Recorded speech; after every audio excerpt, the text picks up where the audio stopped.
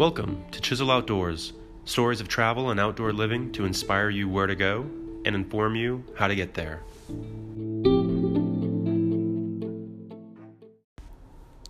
Hey friends, today I'm talking to Zoe Lieb, my friend from Utah who went to work in Mongolia with the Bangkhar Dog Project, a nonprofit restoration project using dogs or reintroducing these dogs into the lifestyle of the shepherds who live out in Mongolian steppes for not only herding their livestock but protecting them as well. Super fascinating to learn about. I hope you enjoy it. Hey, Alex. Hey. Hey, welcome on. Hey, thanks. How you doing? I'm great. How are you? Doing good. So, everyone, this is Zoe Lieb. That's how you say it, correct?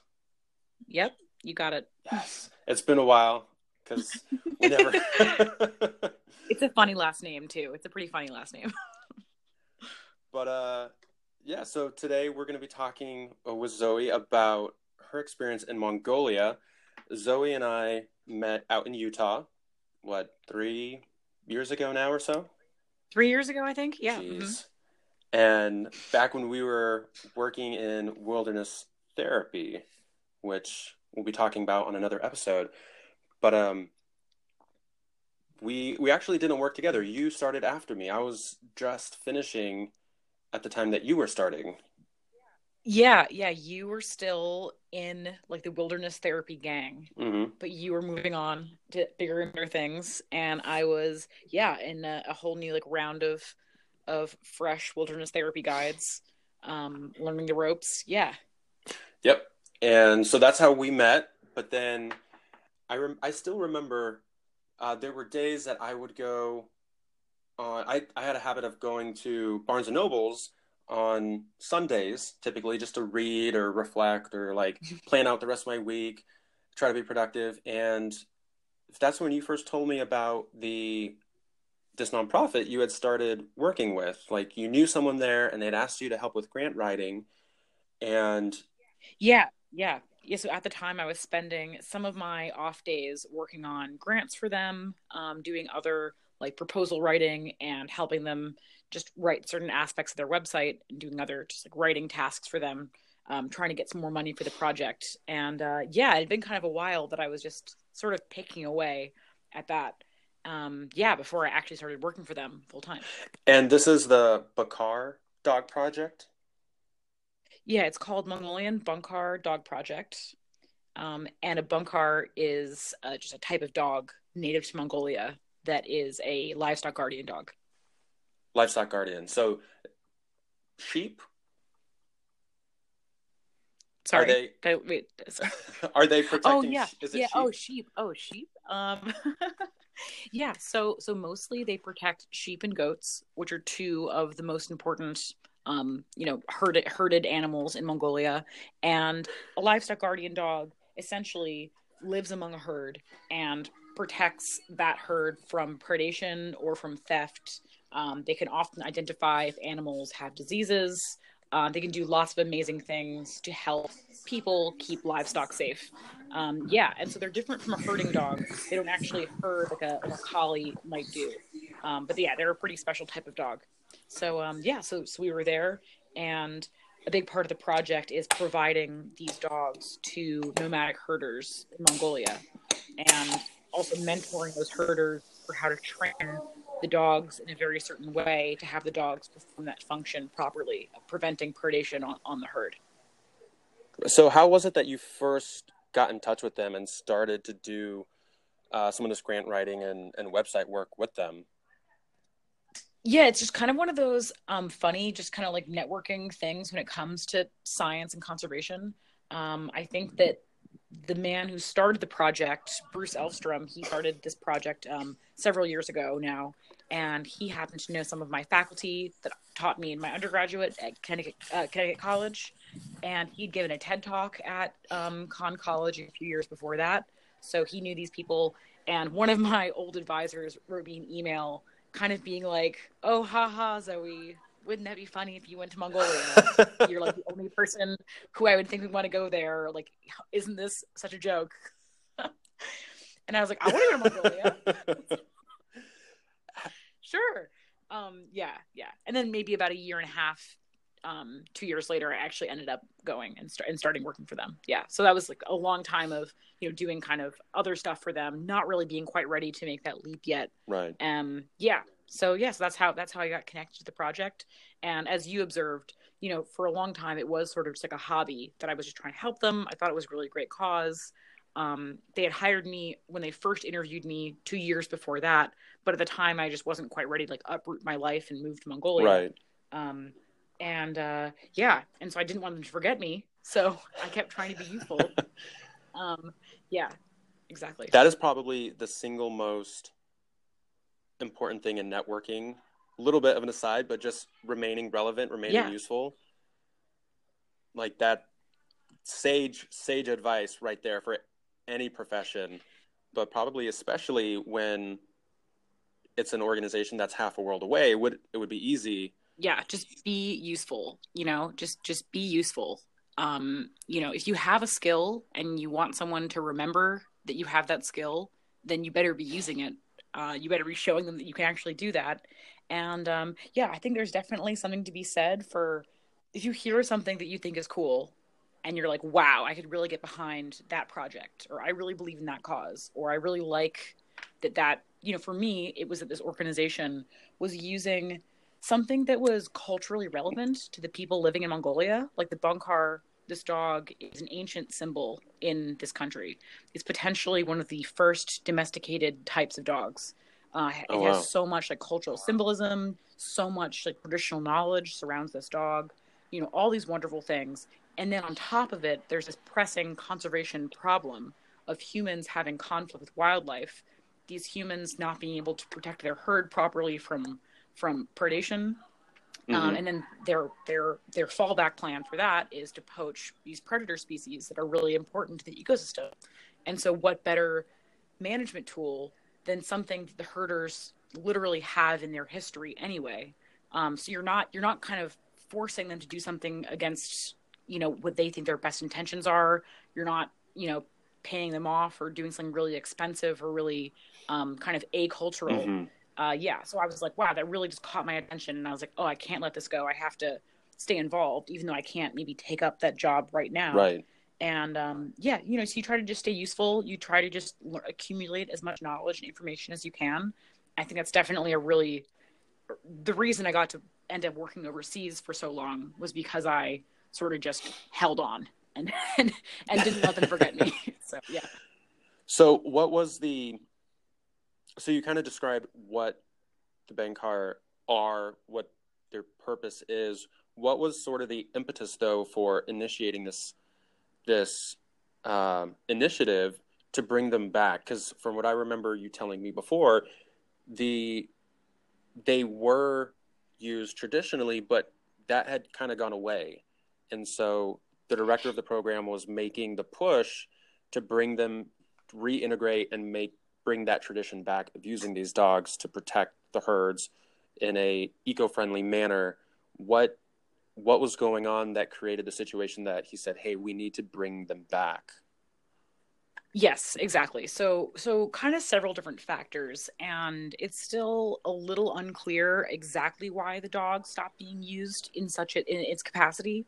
One aspect is that, Mongolia has been through many big cultural and political changes over the last several hundred years. So there was a lot of conflicts between them and China, between them, China, and Russia. They were a Soviet. They weren't technically a Soviet country. They weren't actually taken over by the Soviet Union, but they were a communist country from I think roughly like the 20s until 1990, when they very abruptly became a democratic country. And so through all of those sort of cultural changes and influences, they really did. It kind of eroded a lot of aspects of their culture. So we don't 100% know exactly who started discouraging the use of the dog, but definitely one aspect of their conversion to communism was that all herding became this sort of collectivized system. And that was sort of one approach of Soviet Union for kind of like taking the culture out of certain work activities that they saw as like means of production. And actually, in a lot of ways, that was a good thing for Mongolians. That actually seems to have actually a lot of like stabilizing economic impacts. But at the same time, during that period of time, for a lot of different reasons, the dog sort of went out of use. And there were other approaches for keeping herds safe. And then during this sort of reshuffling politically in Mongolia, when all these things changed in 1990, when they became democratic, so a lot of those aspects didn't return. So herders kind of go back to the way they used to be herding non-collectively, mm-hmm. and yet they still don't have this protective technique anymore. And not to say anymore, certainly some people still know about Bangkhar. There have been other projects to try to get Bangkhar to become popular again in the country. Not that they're unpopular; they're wildly popular. People think of them as a really, really valuable dog. Mm-hmm. But to get them to be utilized in that capacity again, it's really hard to, just distribute dogs that are genetically viable as Bangkhar, that aren't like mixtures of other breeds by accident. And also the herder needs certain resources to train the dog to act a certain way. And the dog has to be raised in sort of specific conditions for it to behave a certain way as well. So that's where we come in. We're not reinventing the wheel here by any means. There's right. livestock guardian projects around the world that are helping people who use the land have non-lethal methods of preventing predation. So that's essentially what the dog is. It's one way that a herder or rancher or farmer, this happens in the US, this happens in Europe, in Africa, using dogs in this capacity for preventing predation is something that lots of conservationists use now, trying to get people who, especially if they have a subsistence lifestyle, it's really difficult to tell someone who has a subsistence lifestyle that they, can't kill a wolf because that wolf has been killing their livestock. Right. Just logically, that's not really fair. And also, you're not really going to get good results if you don't offer them a really solid and appealing alternative. So I think it's pretty obvious why. And for a lot of these herders, the dog is a really, like I said, a really powerful cultural symbol. And I think that kind of gives our project a lot of gravity, that they see the Bangkhar, they hear our explanation. We're not trying to get in their way. We're just trying to give them the tool that they need to do something that their culture already decided was a good idea. That's basically why I fell in love with the project in the first place. So as you were helping out, as you were learning more about the project and how it fit into every aspect of, well, for all those different reasons, economic, subsistence of the people, culturally, at what point did you finally say, you know what? Yeah, I'm gonna move to Mongolia, and be there. Like, I mean, it's half a world away. You'd never been to Mongolia before, right? Yeah, no, I'd never been to Mongolia before. I had never been to Asia, Central Asia, anywhere in that region whatsoever previously. Although I'd done a lot of traveling, but not to there.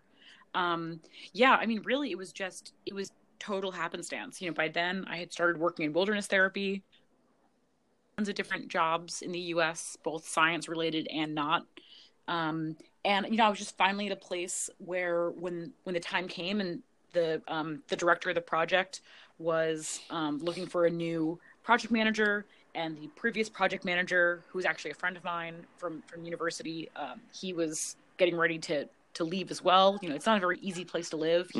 I think he was had come up on how long he wanted to be in Mongolia. And so around, maybe it was like a September or something, Bruce, my boss for a long time by then, was like, okay, do you want to go to Mongolia? It's time. We need someone to go over there. Do you want to be that person? It was a bit of like a life reshuffle, but I had really fallen in love with the project by then. It had been a while, and I had become very invested. I had won some grant money for us, so I was feeling like really accomplished about it. Heck yeah. And exactly. So it was kind of the perfect time, even though it was it was a bit inconvenient, but it was time to go. I think all in all, November is not a great time to arrive in Mongolia, which is when I ended up going. I think I arrived, like November 10th or 11th. And if any part of this show is for people looking for advice about going to Mongolia, not in November. Not recommended. So, um, what is it yeah, like in November? I mean, the yeah, only it's photos I've it's seen of Mongolia usually are from following your feed on Instagram and then the Bankar yeah. project, as you told me more about it, and I was like, oh yeah, and so I've seen a few things, but I mean, most people don't go to Mongolia. Mongolia's like people aren't vacationing to Mongolia and posting lots and lots of photos like they are Yeah, of yeah. Fiji and Thailand. So what is it like being there in Well, Mongolia? first, yeah, so I'll start with the great stuff because there's so many great things about Mongolia. And I think one thing that I really don't like is when a bunch of expats, a bunch of like very privileged foreigners come to Mongolia and then go back home and rag on it for how like difficult it is. Mm. You knew what you were getting yourself into. Or You should have. you went to Mongolia. Yeah. Yeah, yeah, exactly. It's not the easiest place to exist, but especially in like the spring and summer and autumn time, um, it's becoming really much more popular these days for people to vacation there. So a lot more like Europeans go there to vacation. Tons there. Increasingly more Australians and English people being tourists there. I think it's going to catch on for Americans too. But really, really beautiful. Getting countryside is super accessible. Yeah, it's getting so much easier that if you just turn up in the city, you can really easily get out to like amazing places you'll couldn't imagine existing any other part of the world. So I absolutely love it for that reason. It's so easy to just get lost in the middle of nowhere. That's so cool. The city Ulaanbaatar, the capital, Mm-hmm. is I think only getting better. If you are there for a while, I was kind of surprised a lot of access to like Western style food if you so want it. Huh. You can have like Mongolian food in restaurants that I a lot of the time. It gets a Mm-hmm. little old if you're in the countryside and have to only eat Mongolian food for like days and days and days. Uh, So but what is um, that? What is the typical countryside Mongolian dishes? yeah, so if you think about what Mongolian life is like, it's completely a mirror image of the food. The food is exactly what herding is. So it's lots of meat, lots of dairy products. Might be a hard place to get by if you're lactose intolerant. um, Herders, not even just herders, like Mongolian people, especially they live in the countryside. They understand that foreigners might not like their food. They kind of expect you, I think, not to. Um, and I sort of was trying, I always tried my best to eat and do as Mongolians were doing, but they are very tolerant people, so they're not going to like kick you out of their ger for not liking their milk tea. Mm-hmm. But so lots of milk products, some really interesting foods. Butz is this like dumpling, this like meat dumpling kind of thing that's like steamed, and then hosher is basically the same ingredients, but like a flat kind of pancake type thing with meat inside that's like fried. Hmm. They make some different noodle dishes. Milk tea is sutitse. I'm sure if a Mongolian is listening, they're going to be like, "Oh my That god, white girl. what is this? That is not how you say it." Yeah, but I did my best. So sutitse is this sort of. It's a bit hard to describe. It's kind of like a salty milk tea. It literally means sutitse literally means milk tea, Hmm. and I love it. So anytime you visit any murderer's ger, you'll just like turn up at their ger. They don't know why you're there. They don't know who you are. They invite you inside. You sit down. Before anything is discussed, they give you a milk tea. They give a bowl of milk tea, and oh my god, it's my favorite thing. Yeah, so I really love sudetse. That's sort of like the given. Anytime you're with a Mongolian person, you're going to have sudetse. And then yeah, a lot of meat.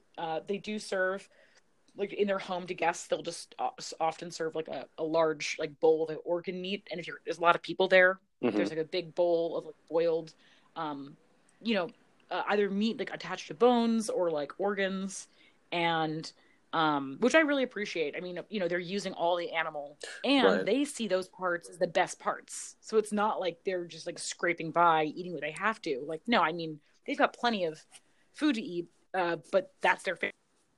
So, um, not really my favorite, but I always tried to like participate. And I heard one of my Mongolian friends, who I spent the most time with in the country, he was like, okay, so they're gonna like start offering you things if you don't like start eating. So like I recommend that you just start like start eating whatever's in front of you right away, or else they're gonna pick their favorite pieces and start giving that to you, and you're not gonna like what's their favorite. Oh man. Yeah, so I definitely think that Mongolians. The way I interpret it anyway. I don't want to put words in any Mongolian's mouth, obviously, but I kind of think that if you try to play along and you try to participate, I think it does go a long way. And so their diet really does follow like seasonality. So for example, they're not going to kill a large animal for food in the middle of the summertime because it's very difficult to refrigerate. Right. So you're probably more likely to have like sheep or goat in the summertime. Wintertime, it's more likely you would have like larger animal meat potentially, or also like dried meat comes up a lot. Lots of like butter type things, like this. I'm not sure what it's called, but a yak butter concoction that is so delicious, and you like spread it on bread and put like sugar on it, and it's really good. So it's a good time. And mare's milk vodka is like a homemade kind of like alcohol. And is that one called Arag? So it's kind of like a home distilled like vodka. It's like a very kind of like weak alcohol. And they in the wintertime they'll mix that with like really hot fat. So they'll put it in a bowl, and it's like this like kind of oily vodka that is really satisfying if you've been outside all day and you're really cold. Yeah. It's kind of exactly what you want. It sounds really gross. Everyone's like, "Oh, that sounds terrible," but actually, it's like really satisfying. And it's not for alcoholics. You just drink like a little bit of it, and it's like very kind of warms you up from the inside. Right. So the food is everyone complains about the food. It is a bit bland. They don't use a lot of spices. It's not very varied. But I haven't been in Mongolia for maybe 6 months now. And I could really go for a butz. Like if someone has some butz right now, I would definitely.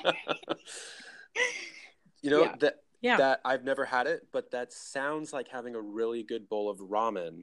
Because growing up, I mean, all I'd ever had was like top ramen. It's just straight water. But then when you go to an actual good ramen restaurant, the broth itself is fatty. It's almost creamy. I don't even know exactly how to describe it. Yeah. So that's having never tasted butz, that's kind of what comes to my mind. And then, like you said, it's not. Yeah, it's oily, fatty. Yeah. It sounds really good. Oh, it's so satisfying. It's wonderful. The minute I'm going back to Mongolia this summer, and the minute I get there, the first meal I'll have. Oh yeah, so I'll tell you this one thing. The first one of the times I came back into the airport, Chinggis Khan Airport in Ulaanbaatar. I think I had flown from Western Mongolia back to Ulaanbaatar. And there was this kid selling butz out of his backpack. What? And and my colleague was asking me, "Oh, like, are you hungry?" And I'm like, "Oh yeah, I'm kind of hungry. I could go for some butz right now." He's like, "Oh, well, I'm pretty sure that's what that kid is selling out of his backpack." And and so he was. And we went over to him. We noticed his backpack was there was some steam coming out. I'm like, whoa. Oh yeah, that's butz. Yeah, and so. He was like, so anyway, we just bought some butz out of this. He must have been 12 years old. I bought some butz out of his backpack. And then, I've seen him that same airport twice more now. And I've bought butz from him at least on a second occasion. Maybe the last time I saw him, he was out, but it's kind of one of those places where food is everywhere. It's not the greatest, but it is very satisfying. It's warm and it'll fill you up, and people sell out of backpacks in the airport. So that is so super cool. Yeah. Oh my gosh. So what was there any moment that after arriving in Mongolia you had to wonder, did I just make not necessarily a mistake, but just sort of have this instantly. What am I doing here? Immediately. You just stepped off the airport or stepped off the airplane, you're like, "Oh, wait a minute." I wouldn't say. I think that this is one advantage of having already been traveling a lot previously, and my life was already quite in flux. And I was pretty equipped for chaos. I think from wilderness therapy, we're already equipped for I'm not sure I'm going to be able to handle this. Yes, but I'm sure going to try, and I'll probably live. So I think so not immediately, but so the night I arrive. the outgoing project manager, and then my Mongolian colleague. They pick me up from the airport, take me to this apartment that I'm going to be staying in, kind of this like single room, like sort of dingy apartment, but it's, it's good enough. It's just fine. Mm-hmm. Close to the city center. And yeah, and in the morning I wake up and I realize a few things simultaneously. So first, I'm just trying to get my front door open, and I realize that I don't know how to operate the lock on my door, and I can't get my door open like from the inside. So I can't like get out of my apartment, right? Whoa. While realizing this, I'm also realizing, I don't know why I've noticed this. I'm not like really that crazy into like safety and stuff. I'm not that like oh, there's no fire alarms in here. But I did notice that there were no fire alarms in there. that like the way that you turn my stove on is basically like a propane tank that you like open a valve and then like pull the match to the range, Mm-hmm. and like a huge like burst of flame will like come out and then it'll be on. But like the top of the cabinet's like all singed. Like clearly it's not a very good Oh, system. wow. So I'm noticing that. I'm noticing the door's not open. Like the Wi-Fi is very accessible in Mongolia. I think a lot of people come expecting it to be like a total technological wasteland. Mm-hmm. Absolutely not. Like Wi-Fi is like ubiquitous, but I couldn't get on the Wi-Fi. I've got no phone. So I'm like trapped in my apartment and I don't know how to get out.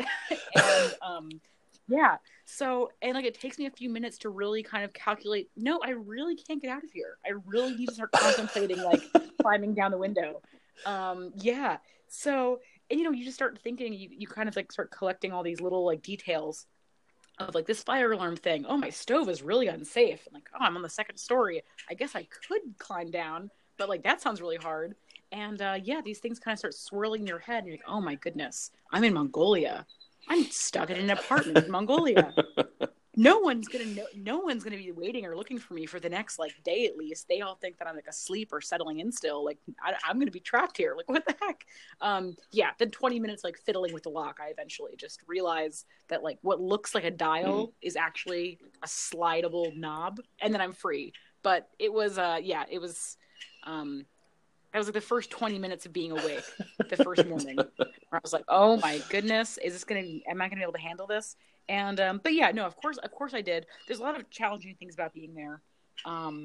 Just yeah, it surprised the things that work the same surprised me a lot, and the things that were different were just were super different. Even figuring out where to buy my groceries from, or how to just get the things that I needed, was definitely like a steep learning curve. Mm-hmm. And yeah. So. And also, it was really cold. It was super cold, and I think that sounds kind of silly. I've been living in the UK for a few months now. Yeah. Everyone like talks about the weather all the time, but yeah, the cold really like takes a lot of energy out of you. And I think people were really low energy, like the other foreigners I knew. And you kind of think that you're sick all the time, but you're just tired because it's tiring to be cold and outside, and then also not to be. I think this is probably the worst part about wintertime, and not just for myself, but it's a real travesty for all Mongolian people who have to experience this. But the city relies heavily on coal for heating for everyone's heating, and for really most. I don't know statistics on that exactly off the top of my head, but it's heavily used, and the pollution is a major issue. I think everyone should go to Mongolia maybe and experience that, because it's like, this is what an unsustainable industry does to people. It's not some like far away problem of people polluting another part of the world, or this sort of like external like global problem. Mongolia directly faces all these problems of industry. Essentially the coal industry is kind of facilitating people being really, really ill, dying, being very unhealthy, being very uncomfortable, and basically there's no escape from it. Right. In the wintertime, it's inescapable. Yeah, and then also the effects of climate change are palpable in Mongolia as well. So it really, being there does kind of bring all these global issues.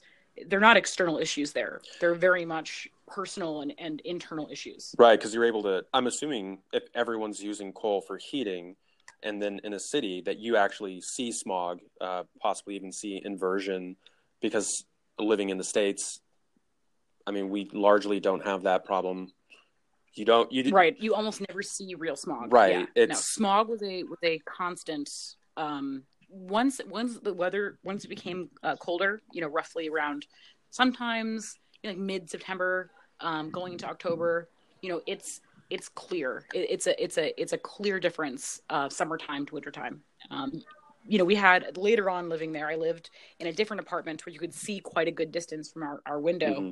and you couldn't see certain buildings that were, less than a block away from you. You couldn't see them through the smog. Wow. So, and not even just that, it's, you can, the rates of the measurements for pollution are just well over any kind of, an acceptable rate for what people should be inhaling. Mm-hmm. So yeah, so it's a real problem. I'm glad to touch on that. I think that everyone should consider that, the way that energy is made around the world, perhaps you can chalk it up to Mongolia not having developed its energy sector well enough, but other countries are influencing how they produce their energy.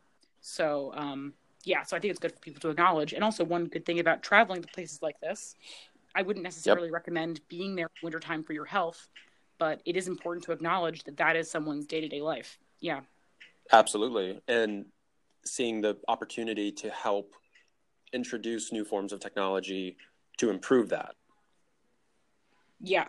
Yes. Yeah. I mean, it's a wonderful, Mongolia, in my opinion, is like made for solar power. So, I'm not a solar power expert, but, actually some people who I know who worked on a solar project there, one of the major banks in Mongolia just finished this project of making a really massive, solar plant. And, I definitely encourage people to look that up. Definitely a huge success story for Mongolia. But yeah, so things are changing, but it's definitely a sad aspect of the country.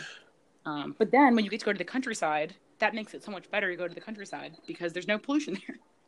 How much time working with the Bankar Dog Project were you spending out in the countryside, in the field with the dogs? And then how much were you spending as a project manager in the city helping facilitate that aspect of the organization? Yeah, it really varied. So there were a few weeks in the wintertime where it was really difficult to get to the countryside, just like weather conditions and road conditions.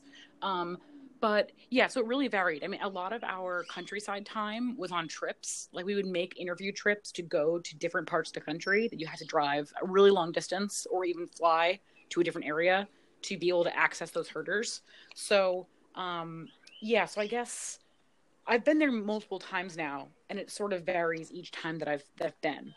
But I've made, maybe 4 or 5 trips to South Gobi, some center called Namgon, and I've spent maybe like 2.5 weeks now in this place called Uvs, this province all the way to the west, and then our facility is in a national park called Hustai, a beautiful national park, about 2.5 hours outside of the capital city.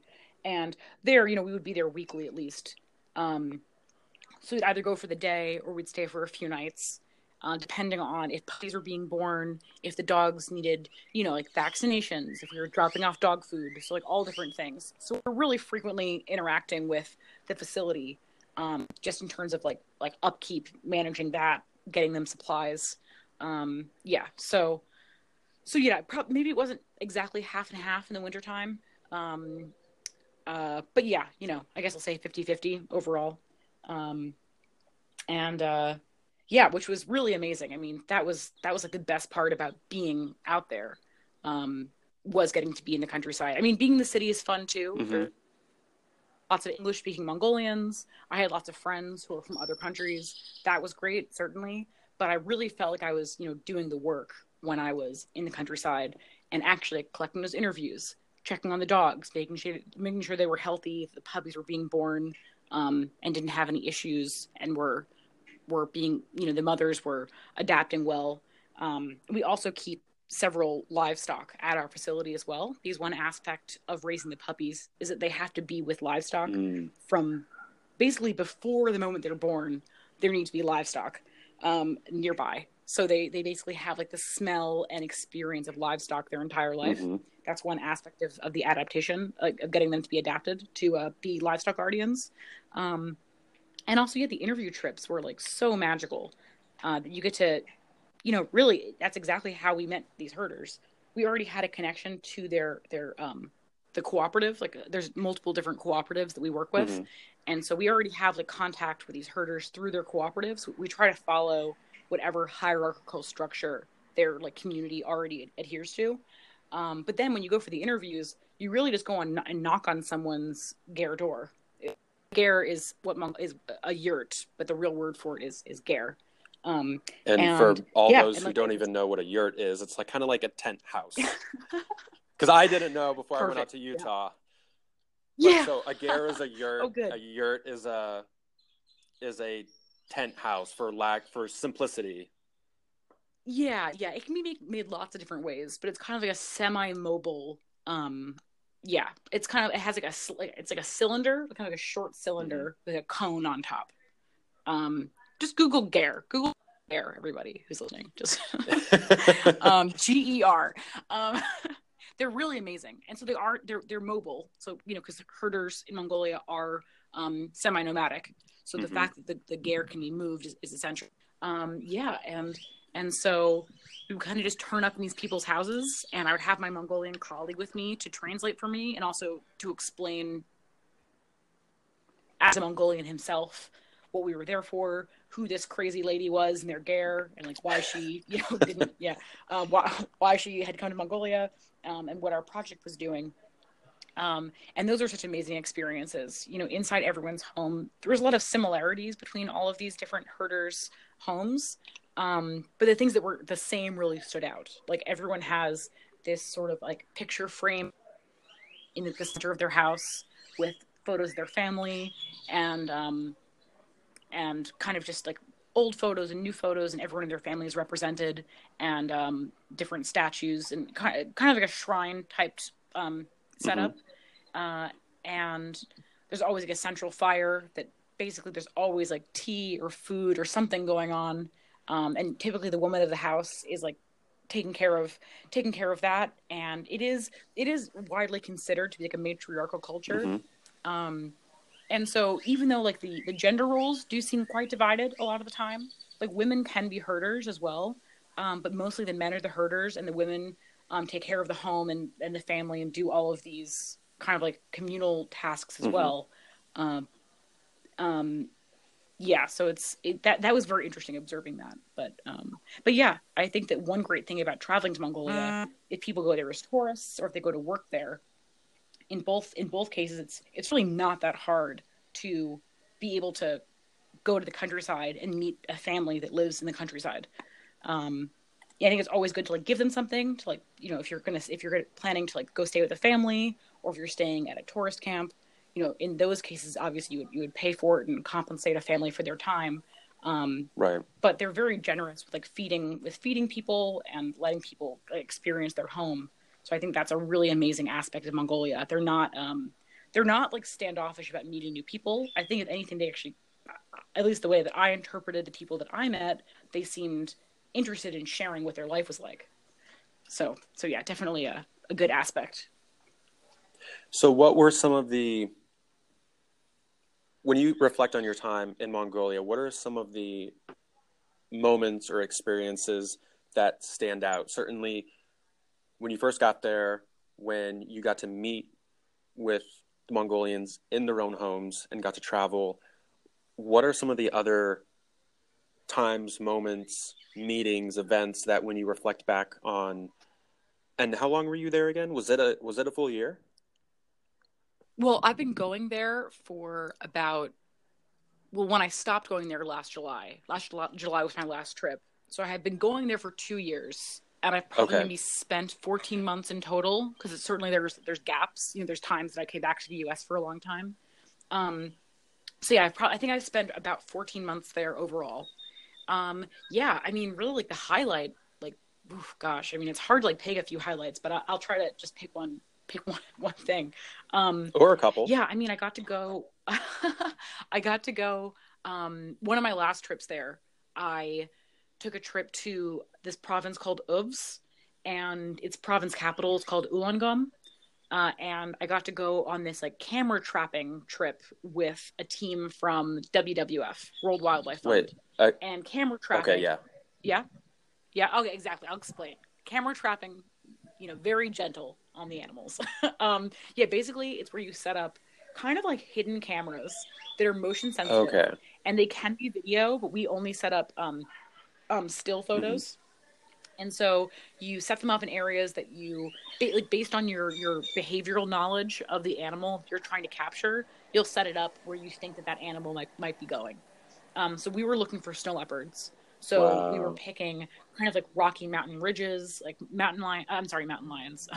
Snow leopards really like kind of walking on like ridge lines, and they might take cover like below some rocks. They like sort of like little perch points. So I was with this team from WWF and a team of Mongolians. And yeah, so they showed me tons of cool stuff about how to set up camera traps. I had never done that before. And my colleague and I were just there really because we were trying to just do like a reconnaissance trip of Uvs, because we were hoping to partner with WWF in that area to be placing dogs there in following years. Mm-hmm. That ended up not working out. But even still, I ended up on this trip. And it was just so gratifying to feel like it was my job to explore a new place to me for my job. Like I was being paid to do that. Like, wow. Like, I'm learning. I'm in a brand new place. I am, I need to be observant. I need to try to collect all this information. I have to try to learn as much as I can and be as absorbent as I can. And I think it's kind of that feeling when you feel like you're being employed to do exactly what you're good and enjoy doing. I can do this. I'm good at this. I can get along with these people. I can roll with this group of Mongolians and like be respectful and not be a burden. Mm-hmm. At least I hope I wasn't a burden, but I'm pretty sure I was okay. And I can like get the information I need for my work. And I can learn a new thing. Like learning how to do camera trapping is a super valuable tool. It's a really widely used tool, or becoming more widely used in conservation biology. And so I think that in combination with that, it was hard. Like it was July. We went in. Oh no, I'm sorry. It was in May, and so it was.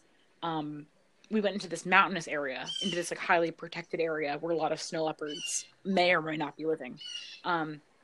And it was so cold because we were at a higher altitude than like the lower part of than at a lower altitude, so it was super super cold, and I was like more or less prepared for that, but I was definitely not as prepared as I could have been. So I had it was really hard sleeping. I was like much than I thought it would be, and so it was tough, but it was like, wow, I'm really here. It was a real like visceral, a real like physical experience, and and definitely kind of like at the edge of my like comfort ability of my like comfort zone. Yeah. And I think that is like something that I don't think most of the time we're in a position to choose the hard thing for ourselves. And so those experiences really come when we just have to do them. It's not up to us. I can't like call the trip off because I'm cold, Yep. And so I think that is like so valuable. And that's the kind of thing you don't get unless I guess you can get it in your home country. But I think really being somewhere where you're really out of your element, even though by this point I learned a lot about Mongolia, I was in a whole different region with all these people I didn't know. My language skills are still very poor. I definitely still like can't communicate fluently with a Mongolian person. And also just I relied a lot on my colleague who I have formed a wonderful relationship with. Batbatar Tumbatar is a Mongolian biologist who was my colleague when I was working there. So you really come just like rely on the people who you need, and then you just try to be as helpful back to them as you can be. Because ultimately, especially if you're a Westerner and you don't have any of these skills, or of course I have some skills, but you're really out of your element. You need to just kind of surrender to the people who want and can help you. And then in return, you have to just be as useful to them as possible with what you can do. I think that reciprocity is really important. And just one thing I'll add to that is I think it is a bit of a problem when people, especially if they're just going as Mm-hmm. tourists, but also it happens when people go as like volunteers or when they're working as well, is um, that their travel ends up just being all about them. And it's great they had these good experiences, and I'm really happy that I had these experiences and so grateful. And I don't think that I can say that the things that I've done through my work are equal to what Mongolia has given to me, has, provided me in terms of experience and job skills and just personal Mm-hmm. development. But you have to at least, I think you need to try to have a real cold, hard look at what you're getting out of it and what you think you're giving back to it, and accept those two things probably aren't equal. Um, yeah, I think that's like not to like bum yourself out, but it's, Right. it's important to keep an eye on, um, and examining like, yeah, who am I really traveling for, and not kind of not kind of fall into the false belief, I think, that you're somehow, benefiting everyone around you by simply being in that country, because you probably aren't. Um, and it's also not there. It's also not there for your entertainment. It's there for you to experience, and you should get that experience. But yeah, I think trying to go anywhere with it with a mindset of, okay, I'm going to get a lot out of this. What small thing can I do to make it, yeah, to try to even the score, I guess, so to speak. Yeah. Yeah, to give back to, well, and to have a real connection with the people who are in the place that you're visiting, because if Exactly. you're just if Exactly. you're just taking photos and then moving on to the next place to just take more photos, you you may have had a great experience, but you didn't, without any sort of real human connection. All you have now is some pretty pictures. I think you really hit on it. Yeah, that like you're not really connecting if you're like just about, yeah, it's about the pictures, or even if you've leveled up from that and you are just trying to have a great personal growth experience, that's great too. But I think that travel is only going to become more and more accessible and more easier to access as time goes on. It's not very expensive to fly almost anywhere. It's not that hard to get a tour group to take you anywhere you want to go. The easier it becomes, I think that puts more impetus on us as, I mean, whether you have money or not, Mm-hmm. overall, being a Westerner, especially being an American, I'm speaking from an American perspective. We have some of the most powerful passports in the world. We have access to so many places, and yeah. So I think that you just need to think carefully about why you're going certain places, and to not not lose sight of that you're in someone's home, you're in someone's country, and um, I think that as the years go on, I hope that I can do, benefit Mongolia more. Mm-hmm. Some of my work is going to continue to be about Mongolia, but no, I think it's kind of an illusion to think that we have this like wonderful, like world changing role to play. At the end of the day, I think Mongolia is going to develop into a wonderful country that has, like, for example, a great energy system and Mm-hmm. a sustainable herding method. And I'm not under any like false pretense that that's because of me. I think I have a little nugget of help to contribute, but ultimately, those things are going to happen because Mongolia is a beautiful and strong country with lots of wonderful people working hard to make it great, who actually are from there. Yeah.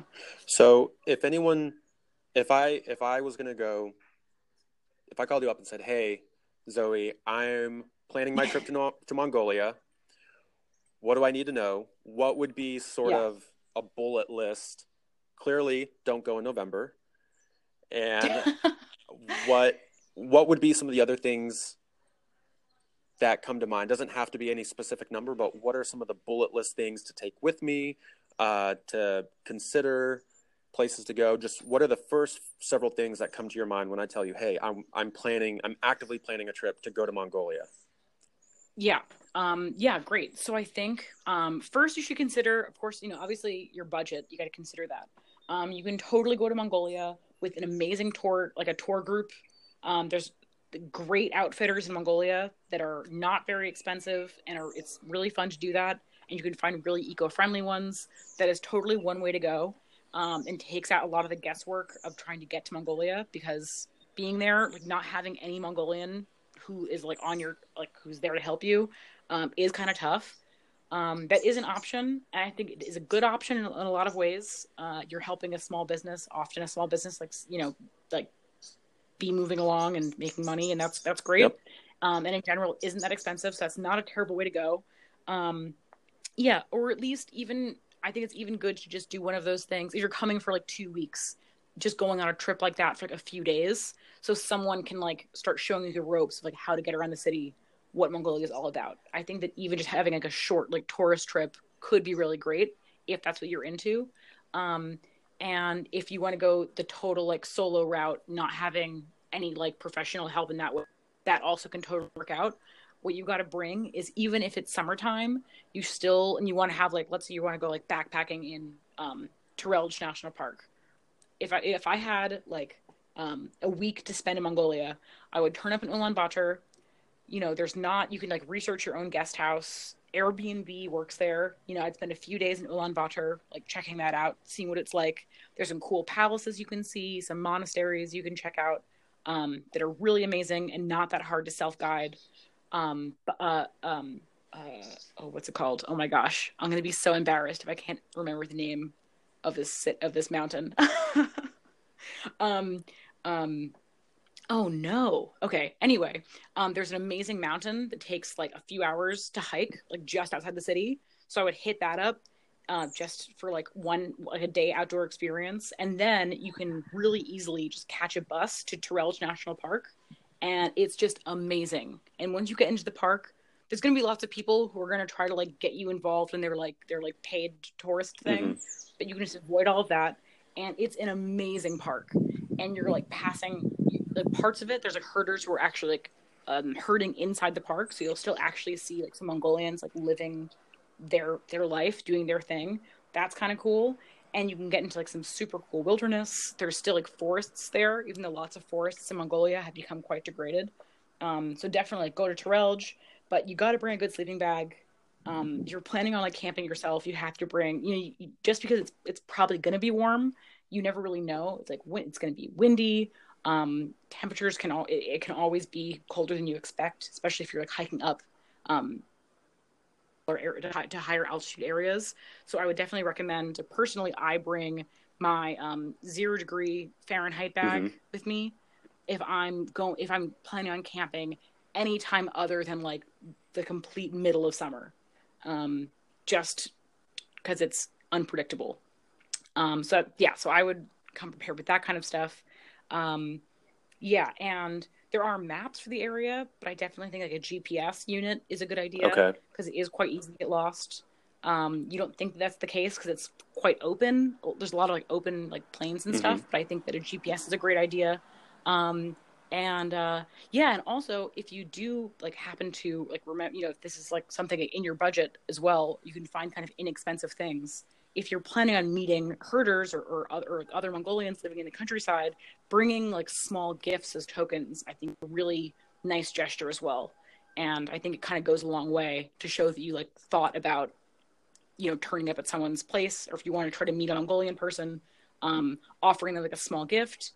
And if they're offering to feed you, to give them a bit of money, like just a small amount of Mongolian money, I think goes a long way to show that you like respect them and are like valuing their time. But yeah, gift giving is a very important aspect. And also planning your trip to go during one of the, they have lots of festivals and lots of holidays. So I think trying to go during one of those like cultural events is also really valuable. So Naadam is the summer, the kind of the middle of summer festival. It's kind of crazy. It gets like a little crazy in the city, but if you get to the countryside and get yourself to the countryside town, it's not that hard to like catch a bus to get like farther off in the countryside, and there's tons of Naadam celebrations. And so if you go to a Naadam celebration, there is Mongolian wrestling, like a really beloved sport in the city, in the country, horse racing, like just tons of like archery, like competitions. And you'll really kind of get like the countryside experience if you try to go to a Naadam festival. So things like that. And also there's festivals celebrating all different aspects of Mongolian culture, like all times of year. So there's like an eagle festival out west. There's a yak festival. I went to Ice Festival in this place called Hovsgol, well, it is in the wintertime, but yeah, so of course, obviously, it's like celebrating ice, and this massive lake is completely frozen, so that's amazing. Yeah, so I definitely would try to like plan your trip around what's going on and try to hit like a real cultural experience like that, because there's nothing like it. There's nowhere else you're going to see like that concentration of like real like Mongolian activities um, going on in one place. So like yeah, Naadam would be like the time for that for sure. That is fantastic. I hope that answers your question. It's like it really depends on what you're going That's for, true. But That's certainly yeah. true. And yeah, like you said, what someone's budget is, whether they just want to like solo backpack from one city to another, or if they Mm-hmm. want to see more of the city life and take more tours. Um, but no, I certainly do appreciate. And I guess my last question to touch in. So you mentioned gift giving and that it is a gesture of reciprocity and respect, especially when visiting people in their own homes out in the countryside, and they're offering to feed you out of hospitality. What would be an appropriate type of gift to give someone in that Mm. instance? Yeah, that's a good question. Yeah, it's a little hard to answer um so simply. I mean, of course, if it's like a part of a tour that you're on, like if you're already being like guided by someone and they're bringing you somewhere, you don't necessarily have to give them anything because you've already like paid for a tour in theory. Mm-hmm. But even still, you know, I'm trying to think of a gift that so like a lot of the time, if we're visiting herders that we know, these kind of like large bags of like candies with us and give like some to the kids, but give kind of like a whole bag to the woman of the house. And so yeah, so it doesn't have to be expensive. Like, that we kind of just do it as a gesture. Um, and that doesn't need to cost anything more than maybe like, $2 to $5. It doesn't have to be very expensive. Mm-hmm. It can even be less than that too. It's like some of these candy bags are not expensive in country. So I think it kind of depends on what you have the means for.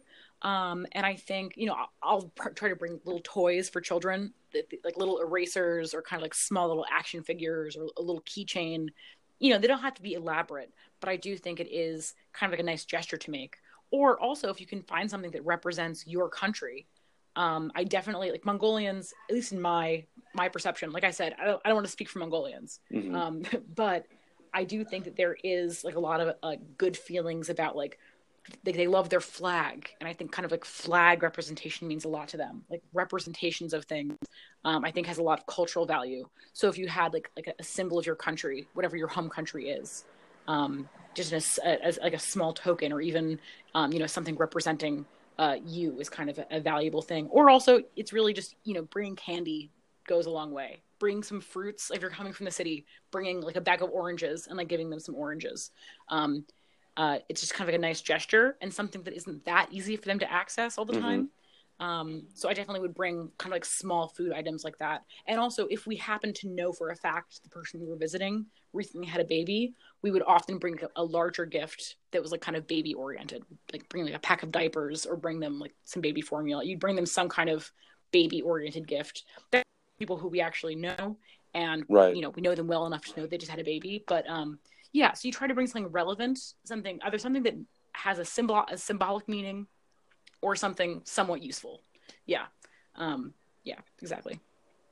That's fantastic. Thank you so much for making the time Yeah, to be on, to catch up, and to it's share helpful. Yeah, your I hope people go to yeah, Mongolia. to share your experience because yeah, it's not something I'm certain that's not a place that's high on people's travel itinerary or travel vision board, but Oh yeah.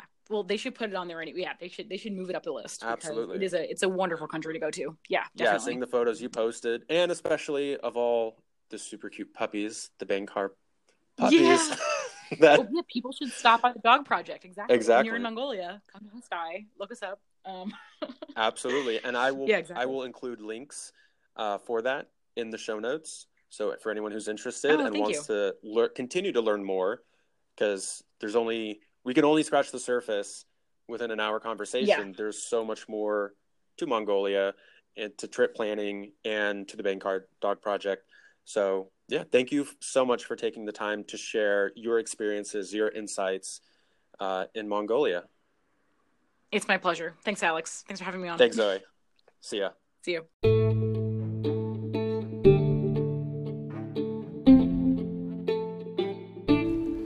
Thanks for listening. If you would like to be a guest on the show and share your stories, you can find the link in the show notes to apply or on our website, chiseloutdoors.com. You can also find us on Instagram and Pinterest and find all the gear and equipment you need for your next adventure on our site, chiseloutdoors.com. Cheers to your next adventure.